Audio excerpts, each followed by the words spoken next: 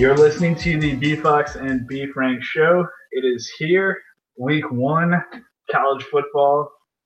Technically, there were games last weekend, but we're going to refer to that as week zero. This is when basically everybody's playing. Yeah, Real and I'm very excited.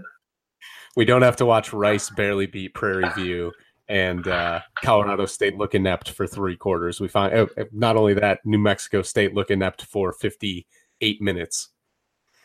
As thrilling as those moments were, this weekend and the weekends following should have more. We'll get into that in just a little bit. But in terms of some news since last we spoke during our conference preview, especially in the Big Ten, we talked a lot about what was going on at Ohio State. Since that time, they have made a decision. They suspended Urban Meyer for 3 games, which includes the TCU game as their 3rd game. Brian Day, co-offensive coordinator with Kevin Wilson, will be taking over interim head coaching duties. What are your thoughts on this decision? I mean, number one, I'm a little upset that Greg Schiano didn't get the reins, because that would have been just even better of bad decisions from Ohio State. It is a clear sign of the direction and the shape of college athletics today. Ohio State has painted the picture for the rest of the country that as long as you win football games or basketball games, whatever it may be, obviously Rick Pitino couldn't stay alive during his case, but if you win games and bring in money like that, you're essentially untouchable. 3 games you're playing. They've got Oregon State, Rutgers, and TCU, correct, to open the year? Yeah, technically 3 Power 5 opponents, but really the only game in that is TCU. Right. It's and a big distinction here is Meyer can still coach up practice. It's not like it's 3 weeks away from the team. It's legitimately 3 games. He just can't coach the team for those games. Frankly, it's pathetic if you think about it. You read through the report, you read the highlights. It says that, yeah, Urban Meyer knew about this, but he didn't know about it. But he did, and he just didn't go to the right authorities because he didn't know if he should because of what he knew. It is Ohio State backtracking over contradiction. And out of all this, Gene Smith gets the worst of it. Yeah. Gene Smith is not an innocent bystander here, certainly. Absolutely not.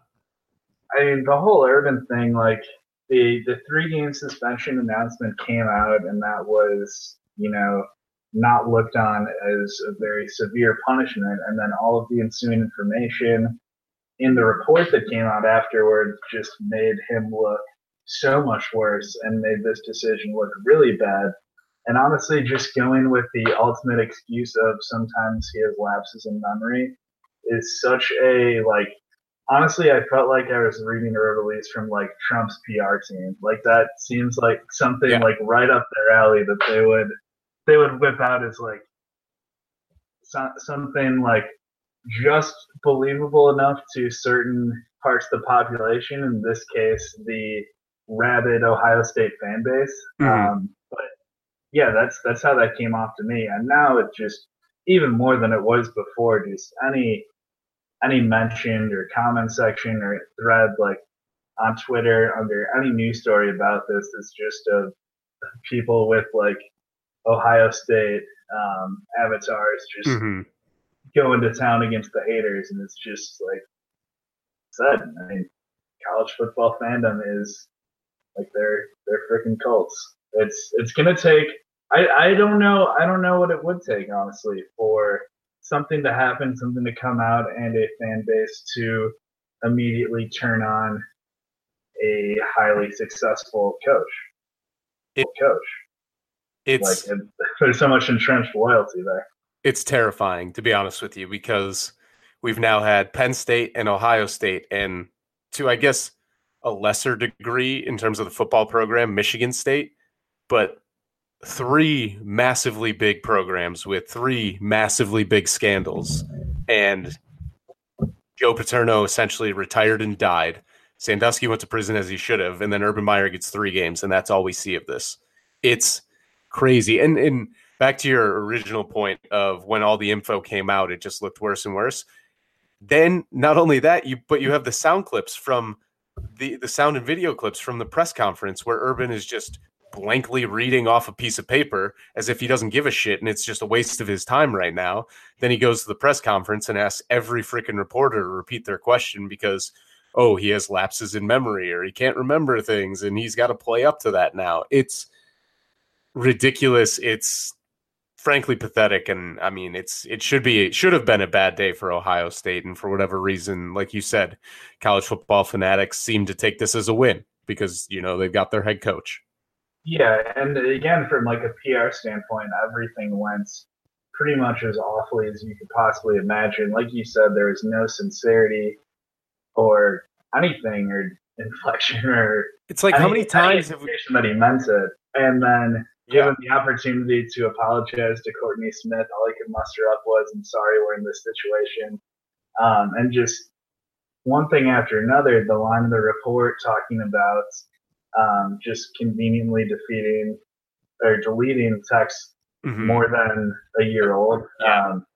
Big red flag there. But ultimately, I mean, this is kind of the state of college sports, and I thought Mark Titus's article before this decision came out was really accurate, and then after the fact, even more so. Basically, this is an opportunity for Ohio State to really show us where their priorities lie. Like, what is the line that coaches have to cross in order to get fired? We found out that punching an opposing player, that's bad. That'll get you fired even if you're doing well.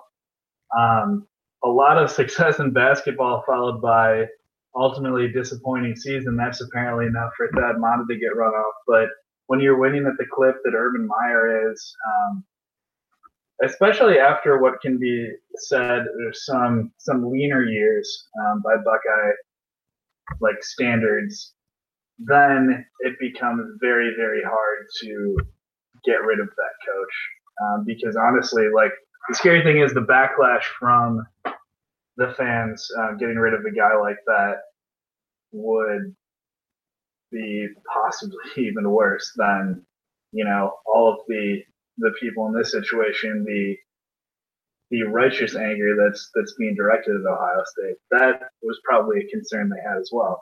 Mm-hmm. And looking at it, it's like, honestly, it's sad, but it's laughable at this point because, like you said, what is it going to take? What line do people have to cross in order to lose their job for, frankly, just terrible, heinous wrongdoing? And Ohio State had a chance to be at the forefront, showing that college athletics really isn't all about money and, they care about people and whatnot. And I mean, this more than ever makes it seem like, well, as long as you're cashing a check, who gives a shit what happens? Yeah. It's where we're at. Yeah. NCAA is still a very fucked up place, unfortunately. But on a lighter note, we've got some games this weekend. We do. The big one, which, I mean, think of where you would have been if we had said this like 3 or 4 years ago, how weird of a look you would have given us. But Washington-Auburn might be the crown jewel of the weekend. There are several great games, but this is one we can start with. We both really like Washington, Jake Browning, Myles Gaskin's 7th years. Is that going to be enough going up against an SEC team, against a style that they really don't go up against very frequently? Yeah, so I think there are a couple key points in this game. Gaskin and Browning are back for the umpteenth year, which we mentioned last week. The thing is, without a dynamic playmaker on the outside, that offense really doesn't look like anything special or like it should, like it did 2 years ago when Browning threw for 41 touchdowns. They had John Ross. Last year, they had nobody of note, and the numbers decreased significantly. I think he threw 20 touchdowns. I'm not 100% sure. But without a playmaker on the outside to open things up, it's like we say in basketball. If you can't spread the floor or at least pound the ball inside, you're going to be super one-dimensional, and that's what it seems like Browning and this offense are. He is a very accurate passer. He's like a tier 1, tier 2 passer. He can't really throw the deep ball unless he's got a receiver that can go get it. Gaskin is a workhorse at running back, but that's about it. I mean, this defense is going to be good, but can they beat up on a very physical, very strong, very large Auburn defense? And, on the flip side for Auburn, they've got some big question marks at running back. They lose Petway and Kerryon Johnson. They have had 1,000-yard rushers every year since 2009. So that is the first year Gus Malzahn was on staff. Since he's gotten there, he just churns out. They figure out ways to churn out running backs. So while they have question marks, I'm sure he will figure it out. They might go committee for the first couple games, but I'm sure he'll whittle it down as they move on. But I find it hard to see Auburn losing this game. I do like Washington. I do like Washington to win the Pac-12, but I think there's too many question marks, too much unseen from this team to really believe that they can go out on a neutral field, beat an Auburn defense, and then slow down Jarrett Stidham. Yeah, and I mean it's a great reminder at the end of the day that this is week 1. This is the first game of the season. Mm-hmm. We'll know a lot more about these teams talking this time next week than we do right now. There are several things that we can perceive as known commodities, certainly the quarterback position on both teams, and I think that's why Auburn is going to lean into more of a pass-heavy attack than they otherwise would, even if they were kind of in the same boat with the running back position. Because Jarrett Stidham, I mean, by SEC standards, he is a wonderkind, but even nationally, he is one of the better quarterbacks in America. And, I mean, as we've said, he'll have his work cut out for him going up against Washington's secondary, which is going to be one of the best in the country. But ultimately, whoever wins that battle might end up winning the game. And on the flip side, like you said, Jake Browning took a bit of a dip last year. Auburn's not exactly going to ease him into this season. A lot of these top 15, top 10 teams are going to be playing like a Sam Houston State, then where they can throw 4 touchdowns by halftime and then just kind of chill. He's going to be thrown right into the fire right away. And I think whichever quarterback kind of adapts to that better and shakes off the initial whatever rustiness there is going to win this game. Very tough because I think each individual unit matchup is extremely intriguing. Right. But I like Washington by a nose. All right, we're up in the year with the disagreement. This is weird. It's something. Yeah, I think it's going to be low scoring. I think it's going to be very close. I've got Auburn like 20-13. And I haven't even looked at the spread or any spreads yet for the weekend. So it's too early. I'm still recovering from last weekend. Yeah, I abstained, but I'll get back into it this week. All right, so we have actual college game day is going to be after starting the year in Bloomington, first Thursday of the year. Last year, people forget. They'll be at a different, smaller school in Indiana you might have heard of. Notre Dame going to be hosting Michigan. Get this rivalry back underway. Michigan's defense we talked about during the Big Ten preview. Probably the best in that conference, one of the best in the country. Notre Dame lost a lot on offense to the draft. 2 top 10 linemen, Josh Brown, Equinemius St. Brown. Brandon Wimbush, still question marks there as a passer going up against a tough defense week 1. What are you seeing from this matchup? I don't believe that Michigan can score. Until I see Michigan score, then I'll believe they can win the game. But Shea Patterson is a relative unknown. We know what he can do at Ole Miss, but we don't really know how Jim Harbaugh is going to use him in Michigan's offense. This is also, I think, going to be a low-scoring game. Think Notre Dame, Georgia last year, 1, 2, 3-point game, something very close like that. But It really comes down to if Notre Dame can get production from their quarterback, whether it be Ian Book or Brandon Wimbush. The defense should still be good for Notre Dame. They might take a small step back without Mike Elko, but I'm going with the Irish home field. Week one, slightly more proven quarterback, I guess I should say, or at least more options at quarterback if, all hell breaks loose and Wimbush is just terrible in the first couple drives. But Michigan's offense over the past couple seasons have made me really gun shy to pick them. Yeah, I have a capital T take. I think, honestly, Michigan kind of dulls their quarterbacks down significantly, and some of that might be the talent that has occupied the position the last several years. But even so, you put a guy like John O'Corn into a more open, fun, college-style offense at Houston, he puts up numbers. If Wilton Speight sees the field at UCLA this year in Chip Kelly's offense, he's going to put up numbers.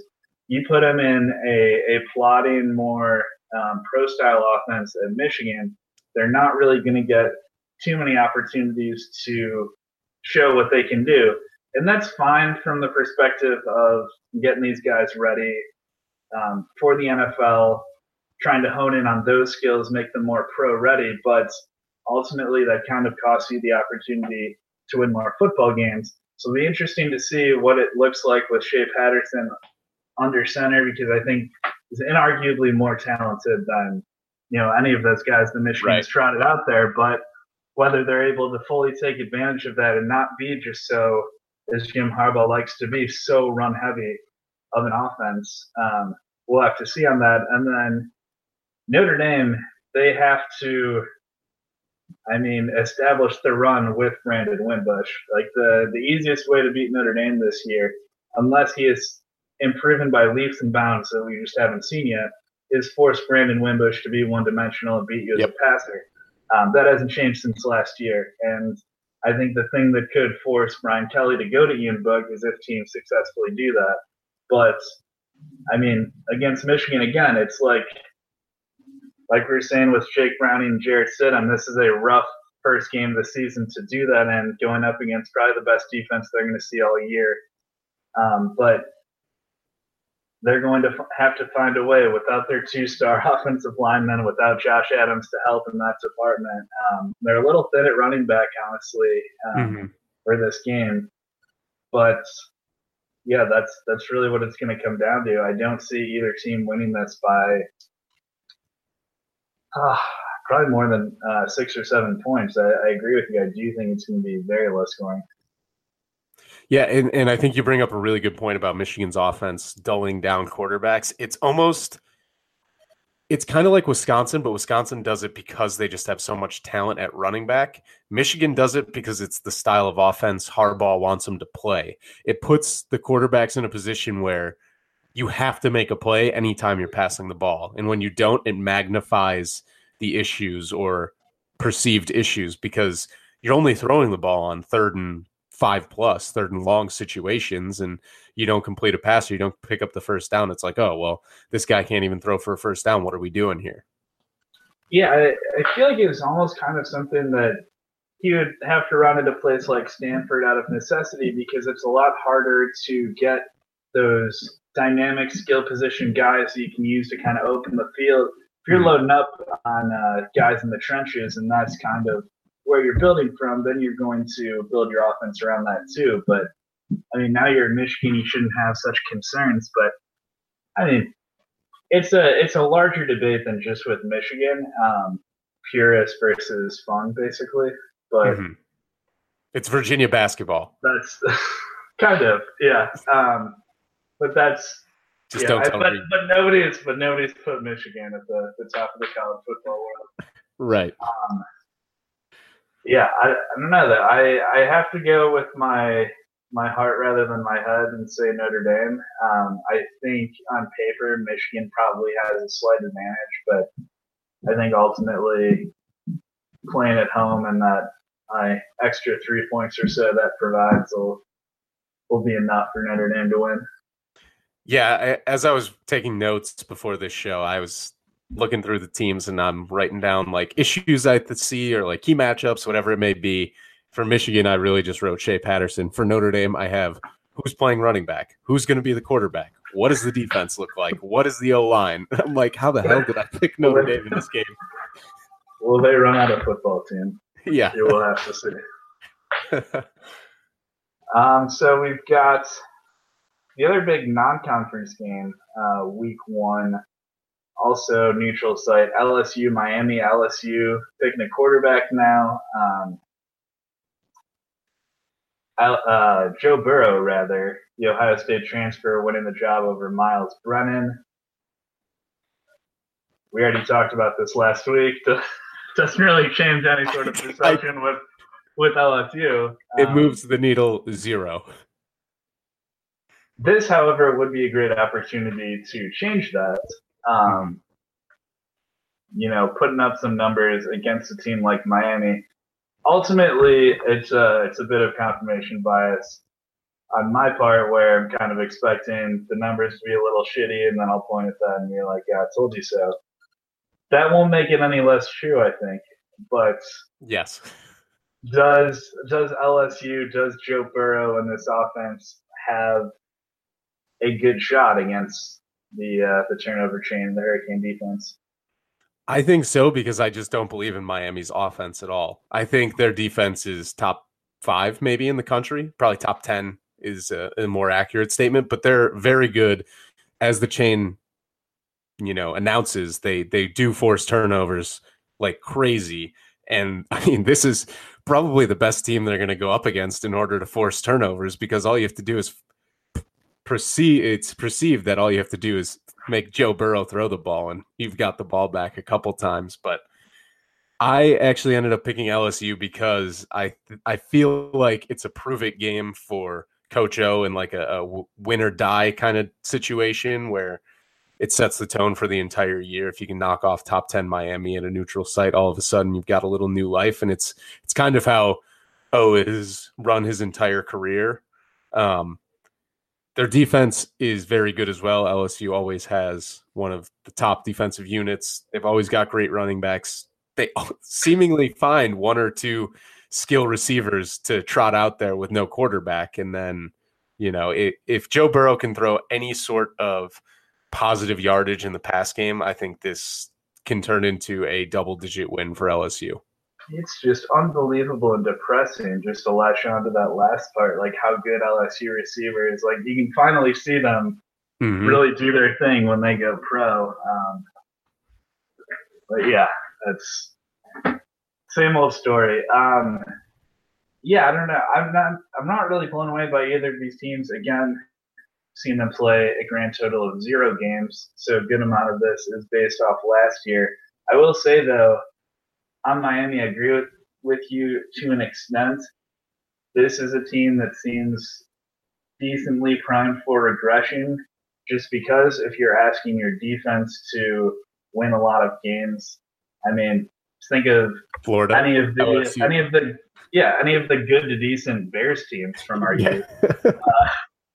When that is kind of the defense's responsibilities to kind of generate some points, generate some offense, because your offense is that subpar, that really wears on them, not just physically with how much time they have to spend on the field, but just that emotional burden is actually a lot too.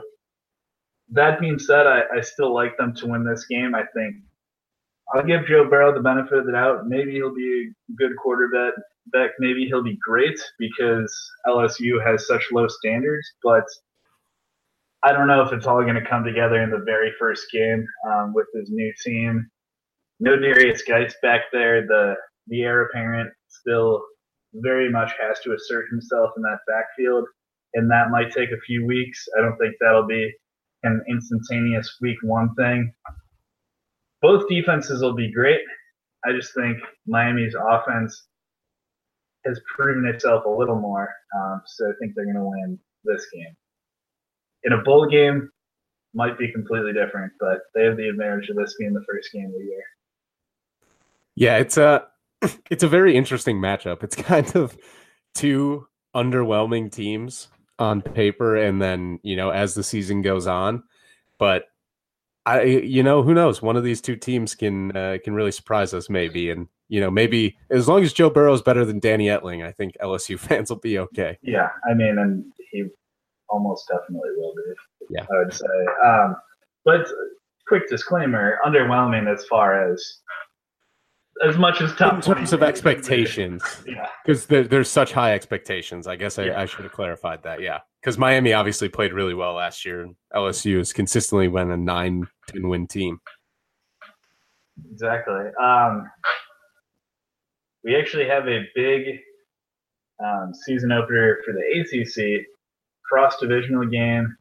Virginia Tech, year 2 of Josh Jackson, Florida State, trying to piece itself back together under Willie Taggart. A lot of the same themes from our ACC preview, but who are you liking the big statement win week 1? I've got to go with Vatek, my guys. I picked them to play and lose to Clemson in the ACC title game. I think they're going to beat Florida State. I think they've got a good defense. Florida State, this is the thing. I'm finally picking against all the question marks. I'm like with them in 2 of the last games, but Florida State's got so many question marks on defense. They've got so many question marks with DeAndre Francois. How is he going to come back? How mobile will he be? What will he be, a shell of himself? Will he be able to stick in the pocket? All sorts of questions about just how much trust does he have in that leg? And, going up against a pretty good Virginia Tech defense. And it's a whole new system. Everything is brand new for this team. Florida State's, had the summer to work on it, but how far have they come? And, will Willie Taggart year 1 be, more successful than Oregon? Yeah, I like Vatek too. And Taggart's task year 1 is really a double-edged sword because the team was so bad last year that it wouldn't take a lot to improve, so to speak, year over year. But the team was so bad last year, the fan base is going to be extremely vocal and hungry for you to turn that around right away and start churning out results that are more typical of quote unquote Seminole Nation and kind of what they expect. So this is a huge game for him. He's another guy who could have benefited from, going up against Liberty or something week 1. But I really like Josh Jackson. I really like Justin Fuente. He did a phenomenal job making Memphis more than just a kicker school. And shout out Jake. Shout out Stephen Gostkowski. Yeah. Too.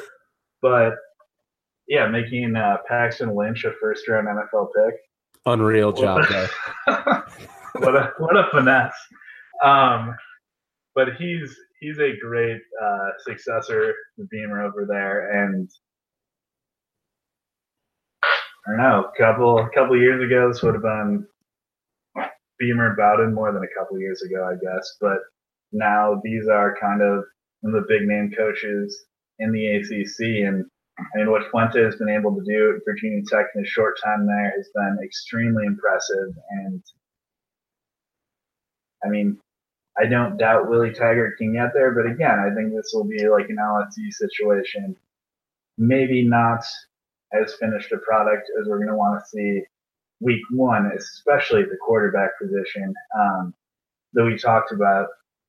Francois getting hurt obviously killed all momentum last year. Then Blackman was not able to do much of anything at all, and now it kind of feels like they're starting from square 1 there. So I'm not overly optimistic in this one for them. Yeah, I liked your point about the double-edged sword because I think this game specifically magnifies it. Because if they lose or get blown out, I guess I'll clarify and say if they get blown out, it's like, oh, well, how far off are we if we can't even, hang in a game with Virginia Tech, who I'm sure Florida State looks down upon. It's like, how are we supposed to compete in the ACC? But if they win, it feels almost like a Kevin Sumlin situation where all of a sudden it's like national title aspirations after one game. It's like, okay, pump the brakes a little bit because there's no in between. There's no middle ground for Willie Taggart to sit in. Yeah, 100%. I think it's a big time potential for an overreaction game either way. Like, very much could be a Texas is back situation. Yes. Beating Notre Dame week 1. I feel like there could be some out there that have that reaction if Florida State just comes out and mollywhops them or something, or even wins just a good game. But yeah, I like Virginia Tech. Only agreeing on 2 out of 4. That's not terrible. We're changing. People can grow and change. Year 3 is different. Yeah. We'll have some more diverse picks until. Yeah, I don't know. Until we'll it comes back together. You'll have to keep listening to find out if and when that ever happens. But quickly, I guess, before we go, season hasn't started yet. Any Heisman pick? Will Grier, that's my guy. Okay, I'm still sticking with Bryce Love. I think he's the best college football player, Bryce Love, but I think Will Grier. I think this week specifically, Will Grier is going to put up some video game numbers, and people are it's going to turn heads, almost like Geno Smith. Yeah, I mean, for running backs, for anyone who's not a quarterback, it almost seems like you have to work twice as hard to get the same number of headlines spotlight. That comes off bitter. I was never a running back at any point in my athletic career. I want to point that out there, but that's the truth. I would love to see Bryce Love take home the Heisman. I think he's a very fun guy to watch, very likable guy, but there's always names we have right now at the beginning of the season. There will inevitably be guys who come out of nowhere unexpectedly, think Lamar Jackson 2 years ago, and just take over. And I am extremely excited for that and everything else that college football has to offer. It's going to be a great season. I'm giddy. I can't stop smiling. I'm very excited for this weekend. So there you have it. We'll be back with you next week. Make sure you check out the spread option. Yeah. We're underway. With B. Frank and Nick Phillips. You got all of your picks for you. I don't know much else about it at this point, but we're telling stories about gambling and wins and losses and things like that, and making some picks in between, keeping track. You can check it out. It's on iTunes now. Subscribe. Spread option. That's it. That's the show. Much more eloquently said. Another addition to the Let Me Be Frank family of podcasts. We will be back here on the B Fox and B Frank show after this week, talking week 1, some massive overreactions, I'm sure, and then keep on looking forward to week 2. Well, we're coming to your city. Well, we flew through Oklahoma, Alabama, and through Georgia, trying to get on down to Florida for the game. And then we loaded up our tailgate, joined a convoy on the freeway, headed north to see them Buckeyes of Notre Dame. Victory for USC, Bulldogs barking at the Wolverine. Hook on horns and give me that Rocky Top Tennessee. 32 down, set. You love football, you know what's next. Got it locked on ESPN. Tell your family and friends, cause Fowler, Corso, and Herb Street got the lowdown on the rivalries. Buckle your chest strap, you're ready to play. It's time to kick off College Game Day. Come in to your city, and if you wanna